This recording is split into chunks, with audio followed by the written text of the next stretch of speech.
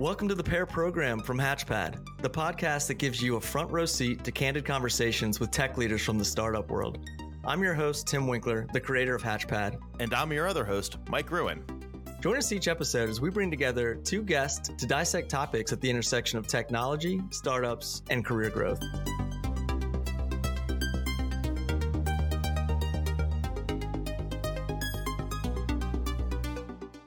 So hey everyone, welcome back to the Pair Program. It's Tim Winkler here. I've got Mike Gruen with me as always. All right, Mike. So I saw this scenario-based question pop up scrolling aimlessly on Instagram the other day, and I thought it was creative. So I want to run it by you.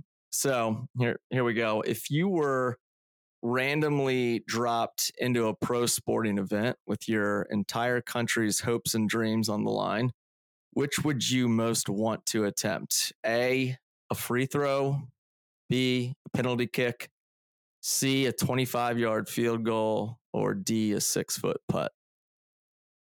Penalty kick all day. I played soccer. That's the only penalty one. The only one I feel like I have any real shot at. Basketball, no way. Golf, yeah. unless we're talking about miniature golf, no way. Yeah. Yeah, I feel like penalty kick is probably pretty good odds, right? I feel like, you don't have to get too crazy. Just get it in that box area, right, of the goal. You know what? Just get on net. Don't like kick it way up over the goal, I think would be don't sky it to the moon. Kick it as slow as possible. Not slow, but get it in net. Yeah, it was a good one. I was running it by a few folks, but I think I think that I'm leaning into the free throw just because I played a lot of basketball growing up, but damn it, that's embarrassing if you miss a free throw like that and like all eyes on you. But yeah, either of those, like all of those options are kind of tricky. Ian, what's your answer on that? I'm kind of curious.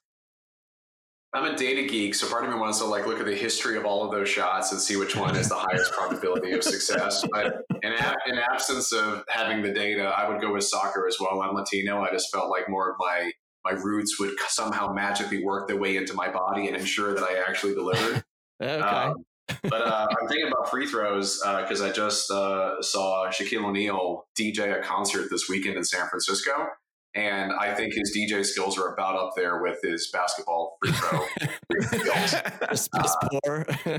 Well, he's up with the greats, right? There was a lot of competition, some really great DJs. So it's kind of like, you can't, if you're an amateur among the professionals, you got to know what you're doing. Sure.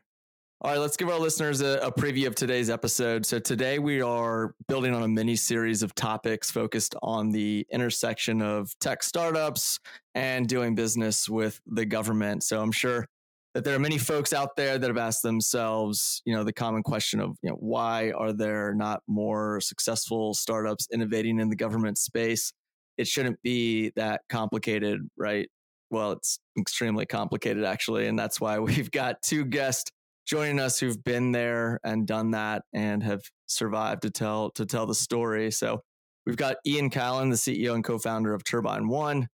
Ian has a background in the U.S. Navy, has spent 20 years modernizing government technology. And we have Paul Benfield, the director of emerging technologies at Palace Advisors. Paul previously served as a special assistant to the Deputy Secretary of Defense, focusing on Department of Defense innovation and modernization priorities. And he's also served more than 20 years in the U.S. Army in various airborne, special ops, infantry units, including service as a Joint Chief of Staff Fellow and a company commander, platoon leader, and a non-commissioned officer. It's a mouthful, but a notable background. So Ian, Paul, glad you guys could join us. Yeah, my pleasure. All right. Before we jump into the heavy stuff, let's kick things off with our favorite bit, Pair Me Up. This is a fun little segment where we jump around the room. We kickball a couple of our favorite pairings. Mike, what is your pairing for today? So mine's kind of boring, but we'll go with it anyway. Card games and friends. This past weekend, we had some good friends over, my friends from college. In fact, he was the one who taught me spades, college roommate. And so him and his wife and my wife we all played spades and then other card games. It was just sort of nice sort of call back to those days of college and just, sitting around, no responsibilities and just shooting the breeze. So that's my pairing. It's a good one. It's crazy how much time you can spend with just a deck of cards, right? I mean, there's so many things you can play. Like my wife and I, we did something similar, like went camping and there's nothing to do, no technology. And, we stayed busy for hours with just deck of cards, playing spades. Yep. We, my wife and I, our go-to is cribbage. That's our, I have a tiny little cribbage board that I can bring with us on trips. So I always pack that in a deck of cards just in case. So there's cribbage. And then also my wife and I also met playing poker. So we'll play a game called Russian poker, which is just... That sounds dangerous. We should have a podcast on that story. Whatever that story is, I'm sure we can make it a lot longer and more about your current situation, but... Yeah. No, just to add to that, so in the family life, I got kids, and one of the most bizarre, wonderful, surprising joys of fatherhood is teaching your kids different card games and to see them crush you. Like when that happens, it's like actually a really proud moment. Like, wow, my 7-year-old just destroyed me, and you're like, well, angry and competitive and happy all at the same time. It's wonderful. It's a great thing. Yep, so my grandparents taught me poker and blackjack when I was really little, and so I've continued that tradition of teaching my kids when they were very little, and so now they're in middle school and high school, and they at least know how to play. So there's that. Yeah, teaching your kids how to gamble at an early age, I think, is important. Kids and gambling, I guess, would be another pair we can use for another day. All right. I'll jump in. So for my pairing, I'm going to drift back into a nice, comfortable zone with a food pairing. So nothing too crazy with this one. I'm going with fresh tomatoes and mozzarella. So my wife and I, we've been hitting up local farmers market here every weekend, and we found this produce vendor who's just got the freshest tomatoes. So we've been picking up fresh tomatoes, fresh mozzarella, and making caprese salads, and they're freaking delicious. Do a little balsamic vinegar on it, a little fresh basil, some sea salt, and we're working with an all-out meal at that point. So that's my pairing: fresh tomatoes and fresh mozzarella. Really going with some controversy there. Yeah, no one's debating that. That's a given. Cool. Let's pass it over to our guest. So, Paul, how about a quick intro from you and your pairing? Thanks. So, Paul Benfield, and as you mentioned, I spent 20 years in the Army. The last job I had was working for the Deputy Secretary of Defense, who his role is kind of a combination of the CFO and the COO in the department. So a lot of internal operations, but also running the budget and the budget process. So really valuable and rewarding experience learning about how that process works, but also incredibly frustrating seeing the lack of ability to actually incorporate what was my portfolio was emerging technology. And so this is a 2014-15 timeframe, and we were looking at things like low Earth orbit satellites and autonomous robots and AI and machine learning. And all of this was to say, hey, this technology is coming. Is the department prepared to actually adopt it and use it? And so when I left government, started working for the consulting firm that I'm at now, Palace, and we were trying to fast track getting technology into the hands of men and women downrange as fast as possible. We're all pretty frustrated with what we saw in the department and thought maybe there's a chance to influence that from the outside. And then after doing that, about a year and a half, we added on a venture capital arm where we do special purpose vehicle investments for early stage companies. Nice. So thanks for having me. Great topic. And my pairing is baseball and football. It's my favorite time of the year when they're both on simultaneously. My team for baseball is the New York Yankees, not having a great year, but my fantasy draft is this weekend, and I'll have something to distract me from my terrible showing from my home team. That's right. Who's your football team then? Okay, so it's a long story, but I'm born and raised in Florida, and so the Tampa Bay Buccaneers were my team until John Gruden ruined them, and I've never rooted for Tampa Bay since. I'm a Tony Dungy fan, not a John Gruden fan. So So now my team is whichever one has a player on my fantasy team on television. And that's my team. Nice. There you go. Solid. Yeah. Yeah. We had a Gruden over here in DC as well. And wasn't the highlight of our of our seasons either. But I thought you were going to say I was a Buccaneers fan until Tom Brady left, and now I've got to find a new team. Oh no, this predates. Yeah, predates the golden boy. Okay. Yeah, the golden era of Brady and the Gronk in Tampa Bay for it seemed like 18 months. Yeah, sure have been entertaining to watch though, I will say. Oh yeah. All right, good stuff. Well, let's pass it over to Ian. Ian, thanks for joining us. How about a quick intro and your pairing? Sure. So thanks for inviting me as well. Excited to get together and chat about this topic that I don't think gets enough attention. So I'm starting off with a big old gratitude. Thank you. On the bio side, yeah, I'm addicted to improving American government services. I think our nation deserves better. Citizens deserve better, and it's worth fighting for. On the pairing side, as you can probably tell from my background here, I'm kind of a music nut. And I've already mentioned the music festival that I've spent this weekend on. And so I'm going to go another one there. And my pairing is arpeggios and a steady backbeat. There was like this strange theme, whether it was like country music or EDM or hip hop or, whatever, like new, like alt rock. There was this like, all these performers had this like little like, kind of like on the guitar or the piano. And then just do that for like a couple of bars and then it's come with a boom, boom, boom. That like, and it just made everyone, regardless of music type, just lose their minds. And every time that happens, so you can almost kind of like formulaically look for that in the music, like, wow, that's a great pairing. Like, I don't know what that is, right?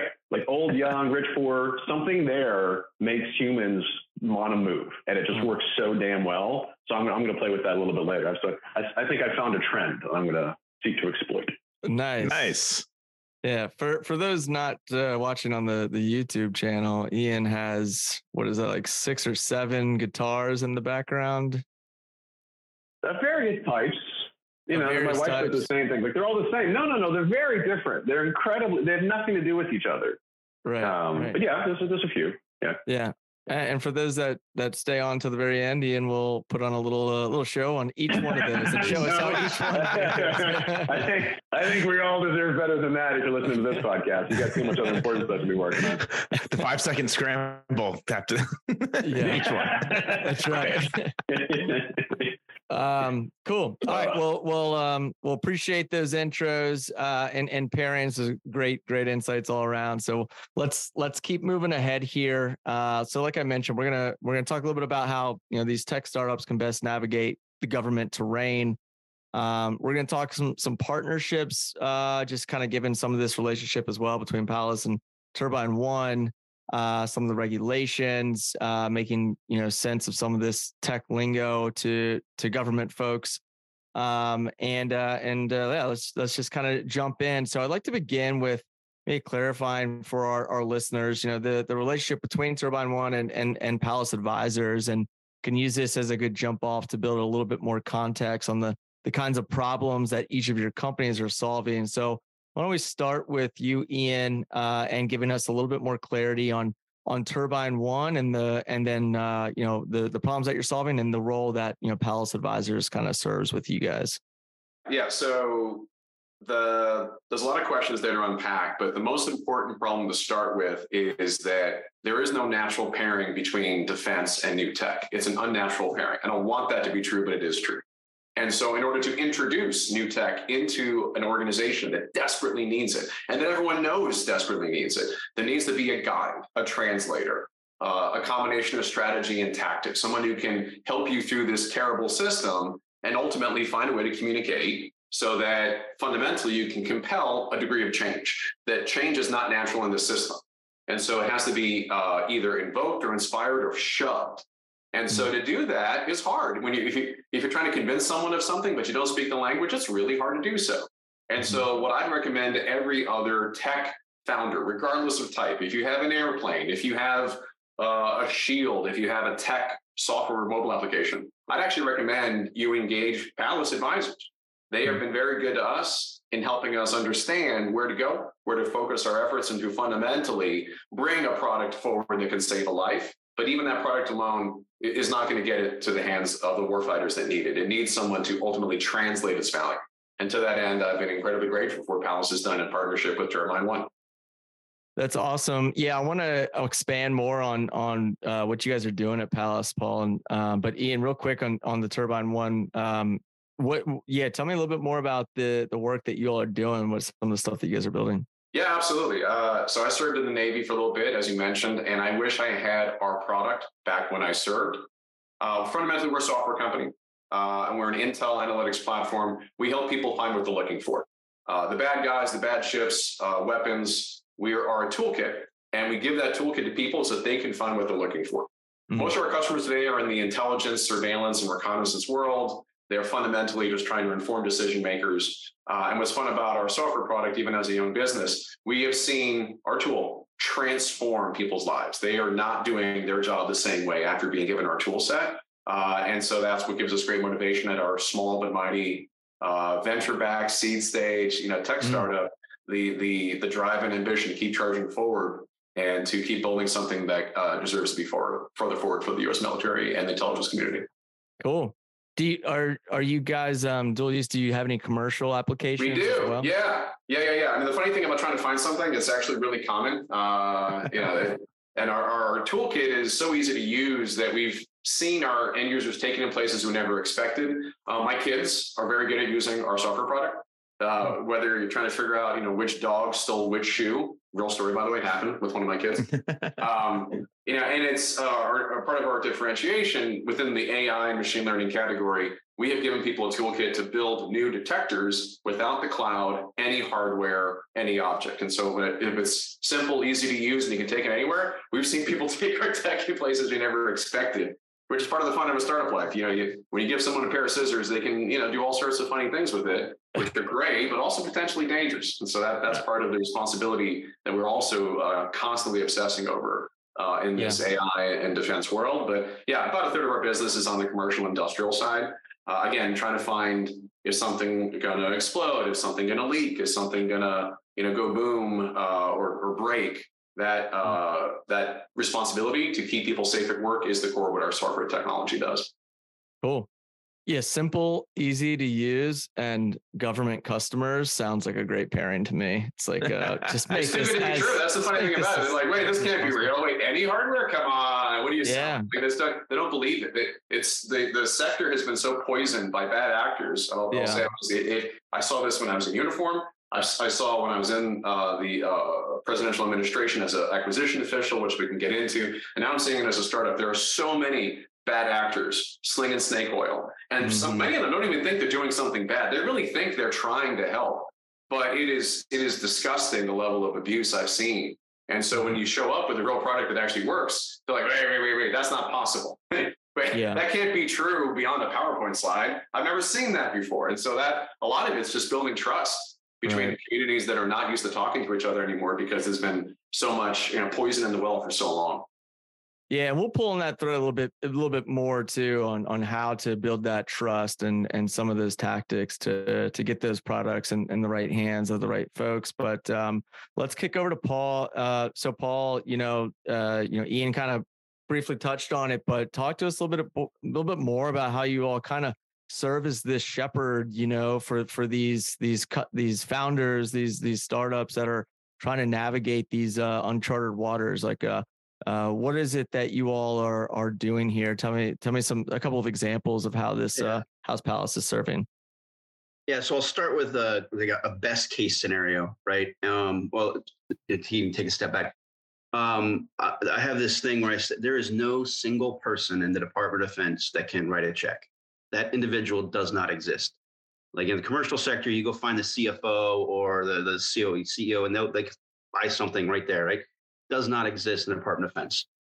So while there's no one that can say yes, it seems like every single person can say no, right? And so how do you get through all that? So best case scenario, here's what you can do.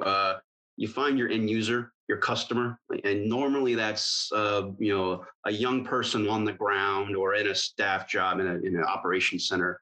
using the software, holding the metal, right? That's the validator. That's who we're all trying to target to get improved tech.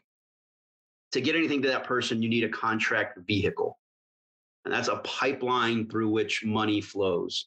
And it could be an OTA, it could be, and I'm not going to explain these acronyms, I'm going to throw out some alphabet soup. It could be a SIBR, it could be through DIU, it could be an OTA, it could be all of these things. Unlikely is it going to be a program of record that is a big, big ticket dollar item that, because you're a startup.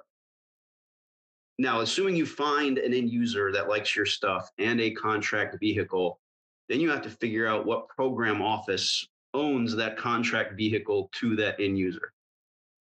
And that program office is likely bought something slightly less effective, maybe slightly more expensive for many, many years. And their incentive is just to hit renew and do that again over and over and over again. So what you really need is a champion, some senior leader in the military that can drive down requirements and say to that program office, no, I want something new. I want new requirements. So imagine, I laid that out and it sounds complicated. We haven't even got the complicated part. So an end user, a contract vehicle, a program office, and a champion. Imagine you're somebody from Austin or Boston or Silicon Valley, got this great tech, don't know anything about DoD. Not only do you not know how to navigate that, you don't even know how to identify where to start with that. And so it's a lot of stakeholder mapping and being able to identify where the current pain points are for certain people, and then get that tech in front of those people, as quick and sometimes as often as it takes repeated hits as you can. And so Palace is basically taking on a lot of all of that heavy lifting of doing the steps on your behalf, on the founder's behalf. We try to. Now Palace also works with small startups and Fortune 10 global companies. So it's not all the same. And there is a spectrum of support, by the way. If you're a startup, every single dollar is the most important single dollar you've got, right? And so not everyone can afford a team of retired generals to go beat the bushes for them to find them business. Maybe you have, so Palace is one style of consulting, and just us, we have a spectrum. Maybe you have just one or two retired military folks or folks that come out of government as advisory board members that help out your company. Maybe you just want a project of, I just need a kind of a mapping of the ecosystem. Tell me what the front doors look like, and then I'll go from there. And sometimes it gets into organizational management as the companies grow and start building sales teams and field service reps and customer engagement and all of that. We can be sort of a chief of staff kind of by default and help organize and synchronize that kind of stuff. Interesting. So I want to kind of like play this into your court, Ian, in terms of like, specifically, with Turbine One, like the areas that really came in your viewpoint of like extremely beneficial, because it sounds to me like you've already had some experience here, right? Some former military experience, have served, directly in the government for some different agencies as well. So what was it that you were like, seen as one of the more advantageous pieces of this partnership, specifically for like Turbine One? A partnership with Palace? Yeah. I'll double down on the language of communication, but also in the earliest days, trying to figure out the most important problems to solve. In the commercial industry, if I was a new shopping app, I can build it. I can go to a shopping mall. I can get random people to test it out and give me feedback. I can run back to the engineers and have a new version the next day. To test something in the field with the U.S. military is virtually impossible, and many people believe it's illegal. It's not, but they think it is. And so, how the hell do you get something to a person who really needs it, who thinks they're not allowed to talk to you, let alone special operations, just whatever, stereotypical big army, just go into a hospital or something like, hey, this could save a life. Want to check it out? They were like, no, I'm not allowed to touch it. I'm like, what are you doing with my data? Like, you can't just do that. So then how can you understand the actual customer needs and user needs, iterate, and get paid for it? There's a very complex system that prevents what is normal in tech life for industry or commercial, direct consumer models to apply it to the government. It can still be done, but in the earliest days, figuring out, well, can you just help me figure out, like, if you were the end user, it wasn't that long ago that you were blank, or maybe it's your advisory network. Hey, you used to be in charge of this giant operation. What were some of your biggest pain points, sir? Mm-hmm. And then, the retired 3-star general may not really know, honestly, what's going on. And the good ones will tell you, it's been a long time since I held a rifle, but I'll tell you what my soldiers were demanding and what I'm pretty sure they still don't have. That's magic, because that at least the signal that any entrepreneur can take to say, all right, I'm only 80% confident, but we should work in this prototype, get it out to an exercise, to a demo, to a conference even, get a booth, and hey, just talk to real life folks who are in uniform in the right environments that can give you feedback. So it cuts out the death spiral of the chicken and the egg. It gives you a starting point to have a trusted advisor. Mm-hmm. And that was, I would say, the early days of what was most valuable in the partnership between Turbine One and Palace. Mm-hmm. Yeah, it's fascinating. I've grew up in the DC area, and we've obviously talked to a lot of big government contractors. There's a lot of these 8A services, contracting companies that have popped up, which it's great to give these smaller, smaller businesses an opportunity to come in and help from a services perspective. But from a product perspective, it's a whole nother ball game. And to see that divide and to see, I like the way you described it, of trying to speak a different language, it is extremely complicated. But I will say that I have seen just in the last year, a big pivot, a big push to really be a little bit more open to, accepting of this commercial technology, and really understanding, and almost looking in the mirror of you're right, we need to modernize, we need to move quicker. We need to figure out how to solve these problems for warfighters and so forth, and other examples in space travel and such. So to see a firm like Palace, I really see a huge use case. Because even being here in the DC area, you pull somebody from Austin and has got no idea what what this environment can be like. It's extremely complicated. So certainly a valuable partnership. I can see you all serving. And so you all also have a venture arm. Do you all invest in any specific verticals, dual use tech, anything that comes top of mind? Yeah, it's other than dual use, it's tech agnostic. We prefer, and it's not always the case, but we prefer to have a consulting relationship with them because of the SPV model. We can't spread risk across all of the investments. So that whole, we're willing to take 8 strikeouts to get 1 home run in our fund. We can't do that because each deal has different LPs. And so how do you mitigate the risk? Well, instead of getting a quarterly update, on what the company is doing, we want to help not just build the go-to-market strategy, but help execute that go-to-market strategy. But yeah, we've done seed investment. We've done a follow-on to up to C. And so it's kind of wide ranging, but generally we will sidecar a small part of the cap table for a seed Series A company that we know really, really well, that we've gotten to know over the a year or two. Okay, so it's a lot of it's based on you've maybe worked with them in the past, or you've got some intel on them.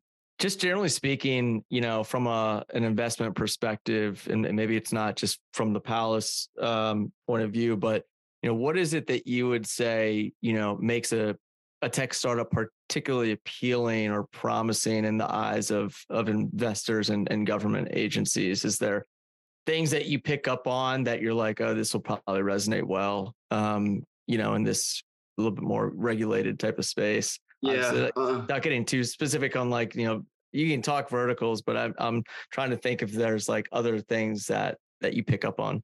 No, I mean, I think, and some people, by the way, there's kind of disagreement out there in the market on this, but in my personal opinion, I think you kind of not have to, but it's helpful to have commercial revenue It does two things simultaneously. One, the valley of death is a real thing. A lot of people like to throw out the winners who made it as startups of, the Anduril and Palantir and Shield and SpaceX even, right? They all had billionaires behind them that could subsidize the length of time it took them to grow. If you're a startup without a billionaire in your back pocket, it might be helpful to have some commercial revenue for sure. To wait for that government contract to hit. Yeah, it brings up a good point that was on my list. We're talking about like sales cycles, and timelines. What are some what are some of these timelines that you've seen? Quickest, longest averages for founders out there that are thinking about making that leap and trying to figure out what kind of runway they might want to expect before something might hit. Yeah, Ian, I don't know if you want to take this. You've lived it. Yeah, I want to talk a lot more about the venture side too. I'm a venture-backed startup, so you're asking the investor, but I'm also the founder view. I have maybe some different opinions than what Paul said. I'm waiting for you to open the door for that opportunity. As a direct answer to your question, there's certain normals. The normals in the Department of Defense is to get a program of record, which is the goal of every single defense tech vendor. Whether you're super big or super small, you're chasing these programs. On average, the system wants you to take 8 to 10 years. 8 to 10 years in general, if you follow the rules, if requirement is written, goes through its congressional appropriations, gets an RFP, gets on the street, and then the first money comes in. That's the way the system's supposed to work. Broadly speaking, and I should not mention the names of the companies because I have insider information on exactly how long my fellow founders have taken. The absolute top tier, 4 or 5 years before they get from, I have a product and I have a program of record that is funding that product.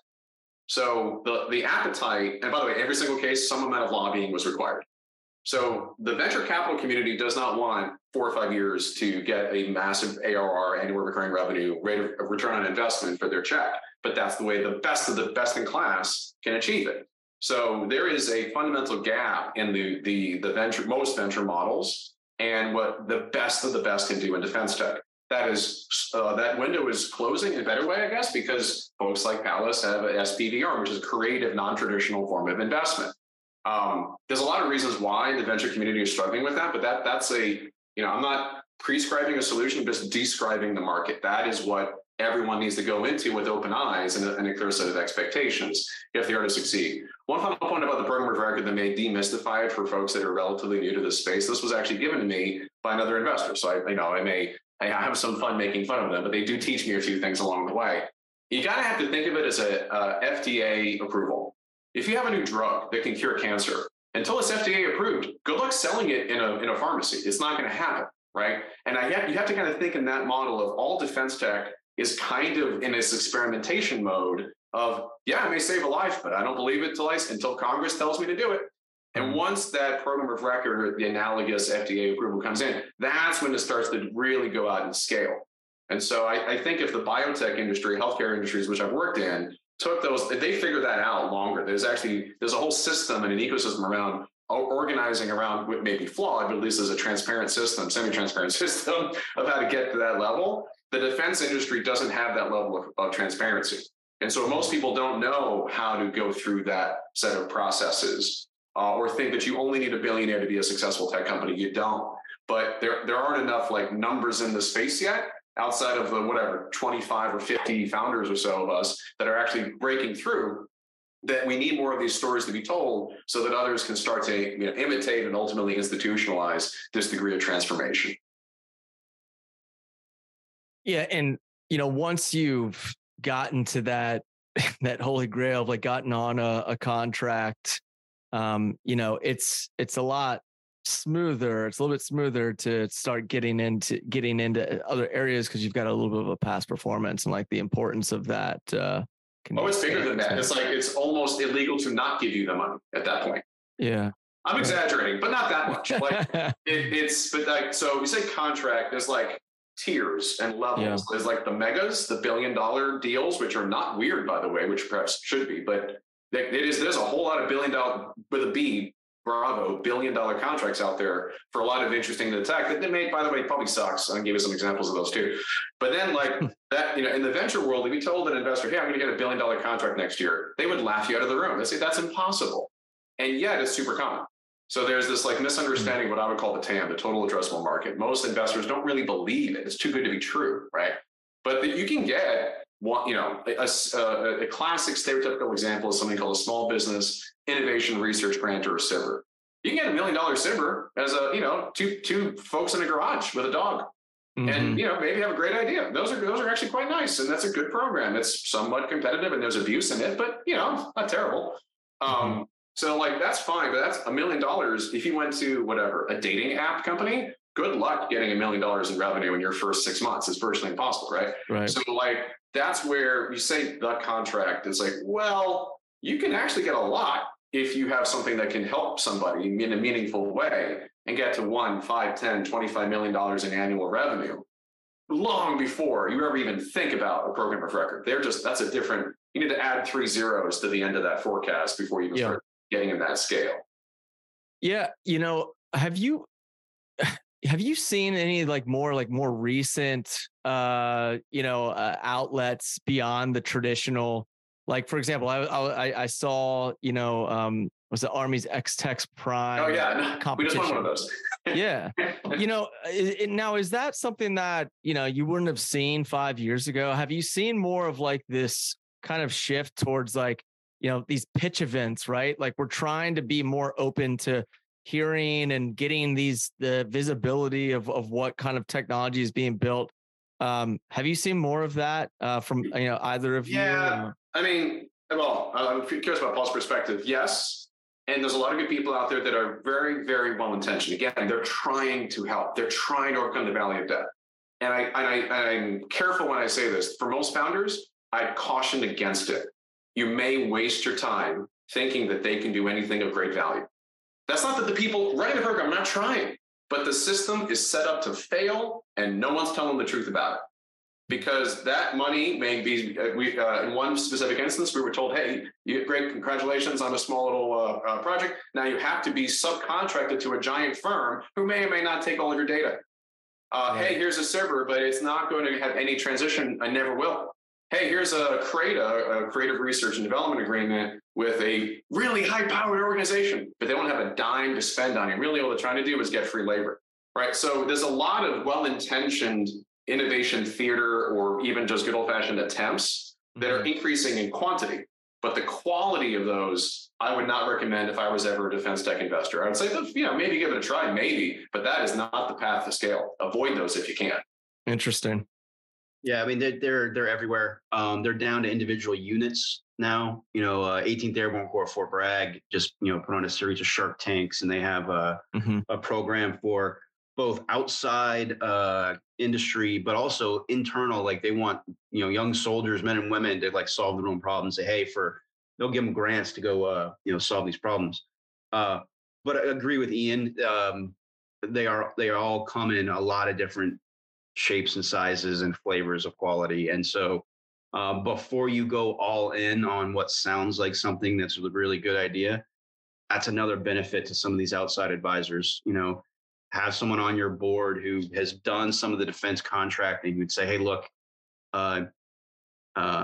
make up an acronym, because you can. Like if you give me 4 letters in the alphabet, I can turn it into a current innovation program. RCIP, AppFit. There's just dozens. TACFI, Raider. There's so many. Yeah. And there's no way for you to know unless you've got a little bit of currency to say, hey, actually that one their funding got cut last year and they're on the way down. Or, hey, DIU is going to get about $1 billion next year, which is great, except they're going to focus on high-end warfighting stuff now and no longer going to be that sort of front door to Silicon Valley. That's all very, very, very theoretical. Yeah. Hypothetical, theoretical. Yeah. Trying to help you out there, Paul. Trying to help you out. But that's the kind of information you need before opportunity cost of chasing one of these things down. That's it. Yeah. Opportunity cost. Yeah. So I wanted to pull on something a little bit, because back when I've worked at several government contracting, we had products and whatever. the snake oil, I think, is all around on all sides. There's products that are trying to be sold in the government that can't really perform, but there's all of these advisors, this whole sea of people who tell you they can help you get your product into whatever, name your, Department of Defense, whatever. How do you vet those guys? Like, how do you pick that partner? How do you know that these guys aren't just blowing smoke? Well, if they make any guarantees, automatically kick them out. It's the Exactly. U.S. government, right? And also, if they give you a ridiculous timeline, hey, you can start seeing revenue in a couple months. Oh yeah, and we can get you 5 SIBRs in 2 months. I mean, this sounds terrible. And if I were on the other side, if I were the CFO of a company, I would want quantifiable deliverables from an advisor that I know I'm getting my money's worth. What is my return on investment? We are very cautious about advisors that give a whole lot of quantifiable deliverables, because even if it's well-intentioned, it becomes measures of performance versus measures of effectiveness. Oh, I got you to see 17 people in the Army. Yeah, well, none of them can write a check. None of them have any authority to move this program along the line. So it's tough. Founders or startups who are looking for advisors are at a distinct disadvantage about finding the snake oil salesman in the advisor. I think one of the stories I had was I don't know exactly how we managed to get a senator to get an earmark for one of our things, and walking into that customer and the customer having zero interest in talking to us. They're like, I don't know, I just have to spend $2 million on you guys, but I have better things to do with my time. So clearly this was great, we got this $2 million, but it wasn't going to lead anywhere. And it was a lot of an opportunity cost probably, in the grand scheme of things wasn't worth it. Right. And God knows how much we spent to get that senator. $2 million. $2 million. Well, let's kind of, close up with a couple of questions specific to, how do you guys feel about, the future of, where this is going? How do you see the landscape of tech startups and government training kind of evolving over the next 5 to 10 years? Because I will say that there's we're talking a lot about, maybe defense and national security, but there are other areas too. For example, I think specific to, we talked to a lot of space tech startups, and there's been a massive shift in I guess the quickness that they're moving, because for one, they've been able to, launch, rockets and satellites and quicker fashion, or reusable rockets. Right. And so there's been things that have helped kind of move the needle, and, it's given, I think companies that were, primarily commercial, have a little bit more of this interest in okay, maybe we have an angle here. Where do you all see this kind of marriage between commercial and government over the next 5 to 10 years? It's a very broad question, but I'm just, is there some optimism? Is there, status quo? Where do we sit? So look, yes, there's optimism. It is. And it's funny, Ian said, everyone acknowledges this is a problem. There's just not enough people are doing anything about it. Well, yeah. I can tell you when I was in there 5 or 10 years ago, not enough people were acknowledging it was a problem. So it's progress. It's insanely slow progress. But I also want to, kind of a non sequitur, but a quick caveat of all that we're dumping on the bureaucracy of Department of Defense. The fault is 99% Congress, who dictate word for word how we buy things and whether we can buy it or not. And even when we say this is old and obsolete, we don't want it anymore, they just demand that we buy it anyway. Yeah. But there are a lot of authorities that exist right now to be more proactive, to be more innovative. There's a lot of efforts. To Ian's point, maybe the pendulum is swinging to too many innovation efforts to where now it's more confusing. But yes, I'm optimistic. The writing is on the wall. We're just not going fast enough. Mm-hmm. Yeah, I would add, despite my rage at the bad actors, I've never been more optimistic about the Cambrian explosion of tech startups that I'm seeing in the sector right now. It's a really fun market to be in. And it does feel a little bit of the underdog, which is part of the grit and character that's ultimately required to even survive on a daily basis in this market. But there are milestones from a real macro, almost economic perspective, and then I'll give like a micro example. On the macro side, the asset class of defense tech hasn't had a lot of success stories beyond Palantir and SpaceX. That if you look at like 70 years of history, there was roughly 10 companies, Lockheed, Boeing, General Atomics, whatever, that like kind of dominated the market and were famously cautioned by Eisenhower in his farewell address. That basically that oligopoly stood where it was for a long time until Palantir and SpaceX came in. And at least one famous example, they sued the government, forcing the government to buy from them. That is a very billionaire move. That was like, bravo, sir. Can't believe you got away with that. Like, but then as soon as that happened, other things started changing. The laws quite literally changed, as referenced by some of the acronyms that Paul was talking about. And from these new organizations and new what are called contracting vehicles in our sector, all these new companies started showing up. And there's like second, third generation, I guess, that have some famous names. And so in the earliest stages of defense tech and new technologies, everyone's basically watching a couple of bigs, like Anduril, like Shield AI, and other companies like it. These later stage Series D, Series E, quote unquote, startups, Primer might be another good example. If they have a super easy IPO, then everyone's going to lose their mind on our category. If they get hit in their IPOs and it's a destructive down round, a little bit of, I'm not an investor, but similar stories to what I loosely describe as a consumer of the information, some of the struggles that Palantir had in the IPO. If Hawkeye 360 and Shift 5 and all those other companies, if they explode into the asset class, well, guess what's going to happen with a lot of success? A lot more money is going to flood that sector. Mm-hmm. And companies like mine and dozens of others are going to get interest that right now we're fighting to even get attention for. Because people fundamentally think it's just too soon, in most cases, to make transformative investments on the buy side of new tech, and on the investment side of investing or spurring some of the product level innovation. So I think that's the watch out. In the next 5 years, that's what to watch out for. On a 10-year scale, we're losing the AI arms race with China. And when are people going to be terrified about that? Either it's a problem, it's an existential threat, or it's not that really a big deal. The national security doctrine, public policy, public statements show very clearly where our nation is focused and trying to encourage our own national security, build partnerships, make AI safe, be responsible about it, and to fundamentally bring an ethical conduct into these operations. Right now, my opinion, our nation is not a leader in those technologies. We are falling behind. And again, everyone knows it. They're just afraid to talk about it. So then from a micro perspective, what do we do about it? A very personal note in the end, although I'm, cautioning other founders, be careful what you get offered, be careful about free labor, be careful of the opportunity cost. That does not mean don't take them. And that I have not benefited personally and with my company from extraordinary championship from American service members who have taken a gamble, gone the extra mile, gone home to their kids later that night just so they can file some paperwork on my company's behalf, offered a CRADA that may provide me security clearance someday. Like, that's the stuff that actually does make a difference, and it can feel very bureaucratic, but those individual champion points are ultimately how you push the ball down the field. That's what makes it possible for anything new to fundamentally enter into the national service. Mm-hmm.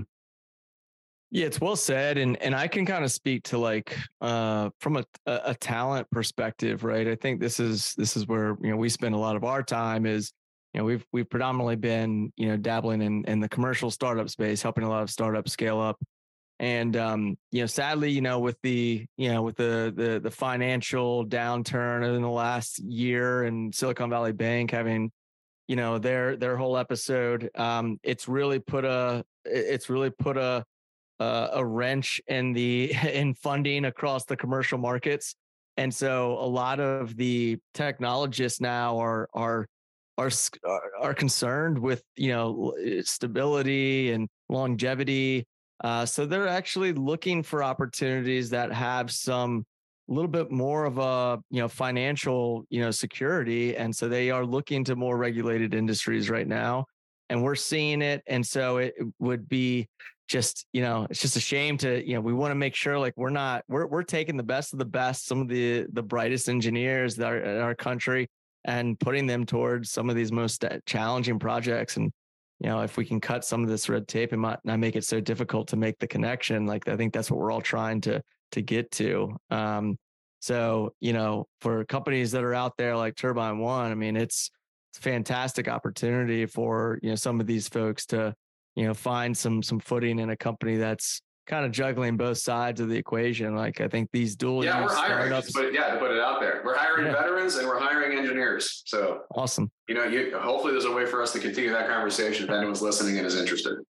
Yeah, there's absolutely engineers listening to that are probably interested. And it, just to cap off that point, it's just like dual use startups, I think, are becoming really, really appealing because you can bounce back and forth when one side's lagging a little bit, right? But again, I think this conversation's around how do you get that footing in that other sector? How do you get in that government space? And we'd love to see more of that happening and more of that happening, with less, bureaucracy. So that's all we've got.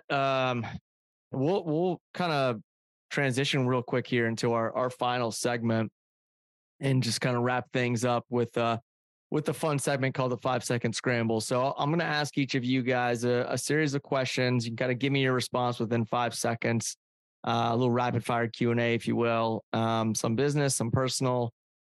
We won't air horn you off if you don't, if you go over the 5 seconds. So let's go ahead and jump into it. We're gonna start with you, Ian, and then we'll get to you, Paul. Ian, you ready for it?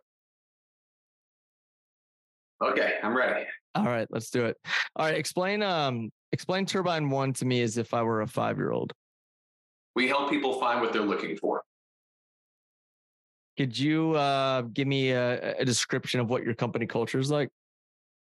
We have core values that include embracing grits and celebrating veteran experience. What kind of technologist thrives at Turbine One?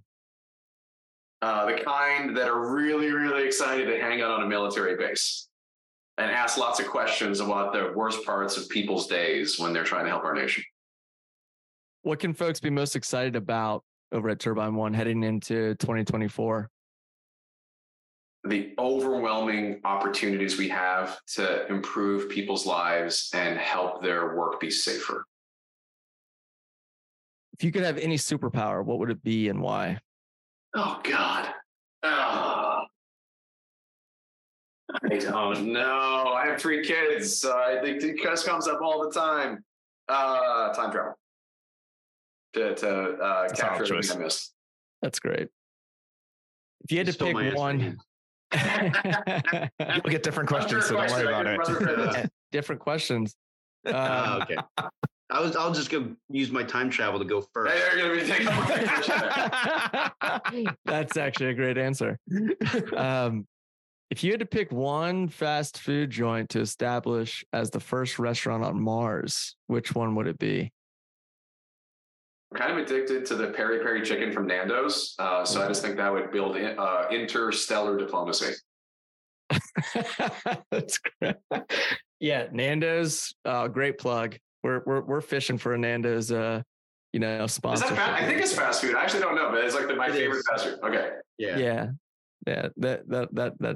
That'll it's a solid choice though. Solid choice. It's a good choice. What's something that you like to do but you're not very good at?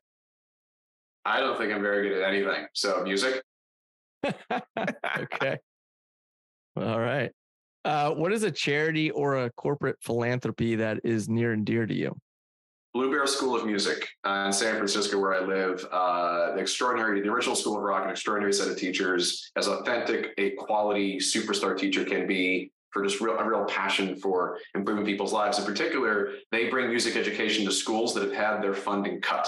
They bring the instruments, they bring the teachers. And I've seen very directly what it's like to give a person who cannot afford a guitar, to give it to them in their hands for the first time and to teach them how to make some music.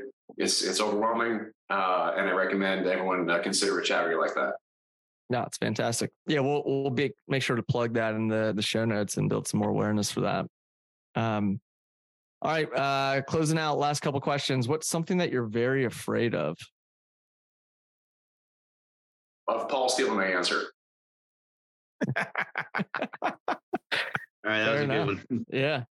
The best jokes are the ones that traveling back and it's a circle. It's like, I got you on the comeback. Got you, Paul. I got you. And we'll close it with, who is the greatest superhero of all time? My wife. Oh, wild card answer. Nice. Yeah, she's the strongest person I've ever met. Awesome. All right. Well, you just earned yourself some bonus points with the family. All right. Well done. We're going to switch it over. Paul, you ready? Yeah. Now I feel all the pressure.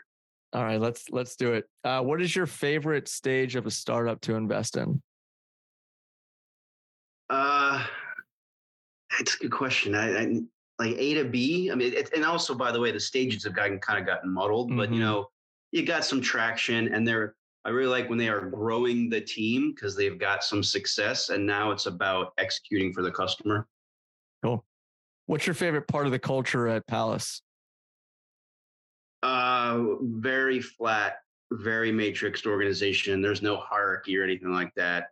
Everyone, and one of our culture values is we do windows, which I realize is a generational thing. Like a lot of younger folks don't know what that means. Like, no, like we clean when we're willing to do anything for clients.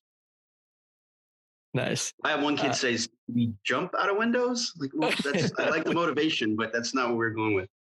Yeah, that's a terrible value. We jump out of windows. What technologies are you most excited about investing in over the next 12 months? 12 months. That's tough. Probably not in the rules. I'm going to change your answer or your question. Farther out, space logistics. I'm less interested about another launch provider that's either slightly better or slightly cheaper, but somewhere out there are companies that are building the shovels for the space gold mine. That's what I'm interested in. Cool. Yeah, I like that. What is I'm sorry, who's your biggest role model, and why do they inspire you? That's impossible to answer. It's a conglomeration of a lot of senior leaders that I've served alongside. So when I was a brand new second lieutenant, we got deployed to Iraq. Even though I had time in the Army enlisted before, I was overwhelmed as an infantry platoon leader. I had a first sergeant there who was one of my, all-time favorite mentors. And then I had in the same unit, a major who was the battalion XO, kind of took me under his wing. And I got to serve alongside people like Stan McChrystal and Admiral McCraven, and just crazy, compelling leaders. So conglomeration of a whole bunch of people over a long career. Yeah, that's a loaded question. It's a tough one. What is a charity or corporate philanthropy that's near and dear to you? So 2 quick answers. One, the American Red Cross, just because they've been a part of my life ever since I enlisted in the Army and saw what they did for service members all over the world. And we were fortunate enough to do some work with them at Palace a few years ago. So I know it's a big kind of corporate philanthropy, but super huge fan. And another one, I'd be shot at work if I didn't bring up Palace Foundation. We have a 501c3. It's about the next generation of national security professionals.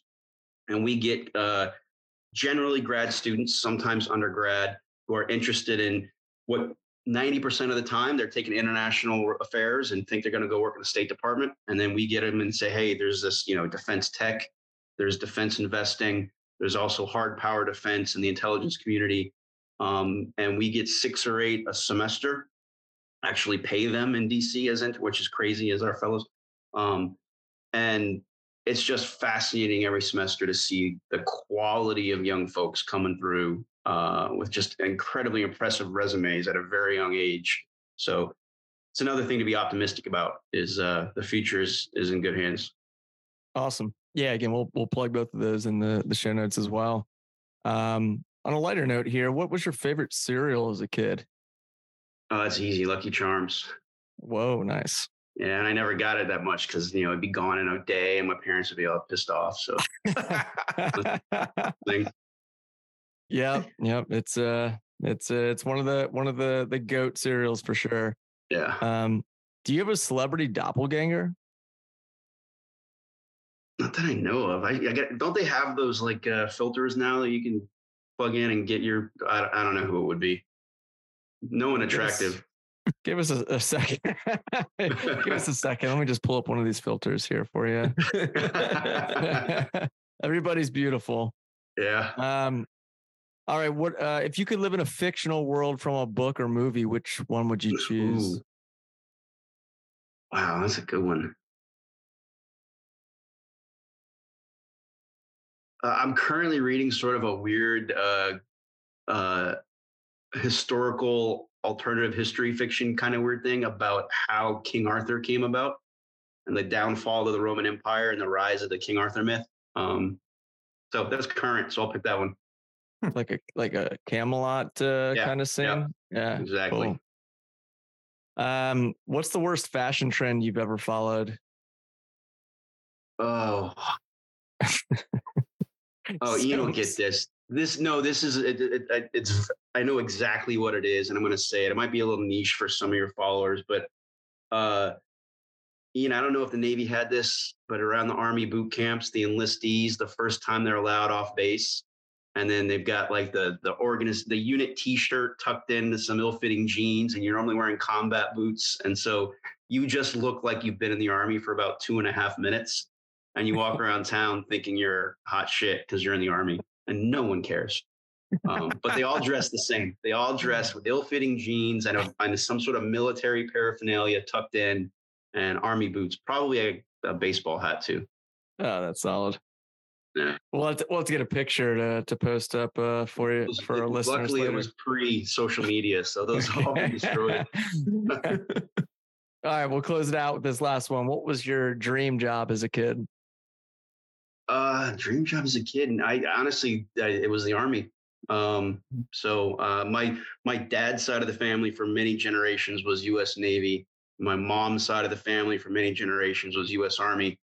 And I really didn't know which one I wanted to do until I read the Tom Clancy book, Red Storm Rising, which if no one's read, I highly recommend. But set in the 80s of the war with the Soviets. And I'm like, wow, those guys stuck on that ship are having a miserable time. And I like the idea of walking around the woods and going camping. So it really came down to that. Cool. Nice.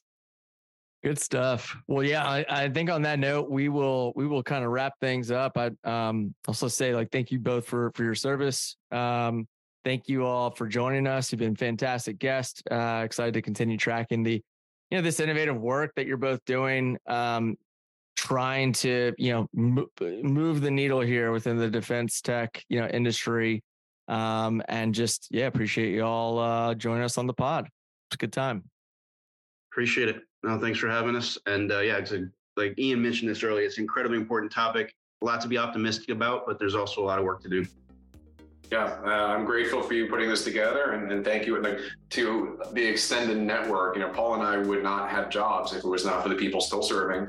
So all the folks working in civil service who don't get enough thanks and credit and money for what they're doing, for the all the folks that are pumping leadership and money into these organizations. That is ultimately why we're here, all of us, actually, strangely, right? And so we're grateful to be part of that team. And thanks again for giving us the chance here to just tell a few stories.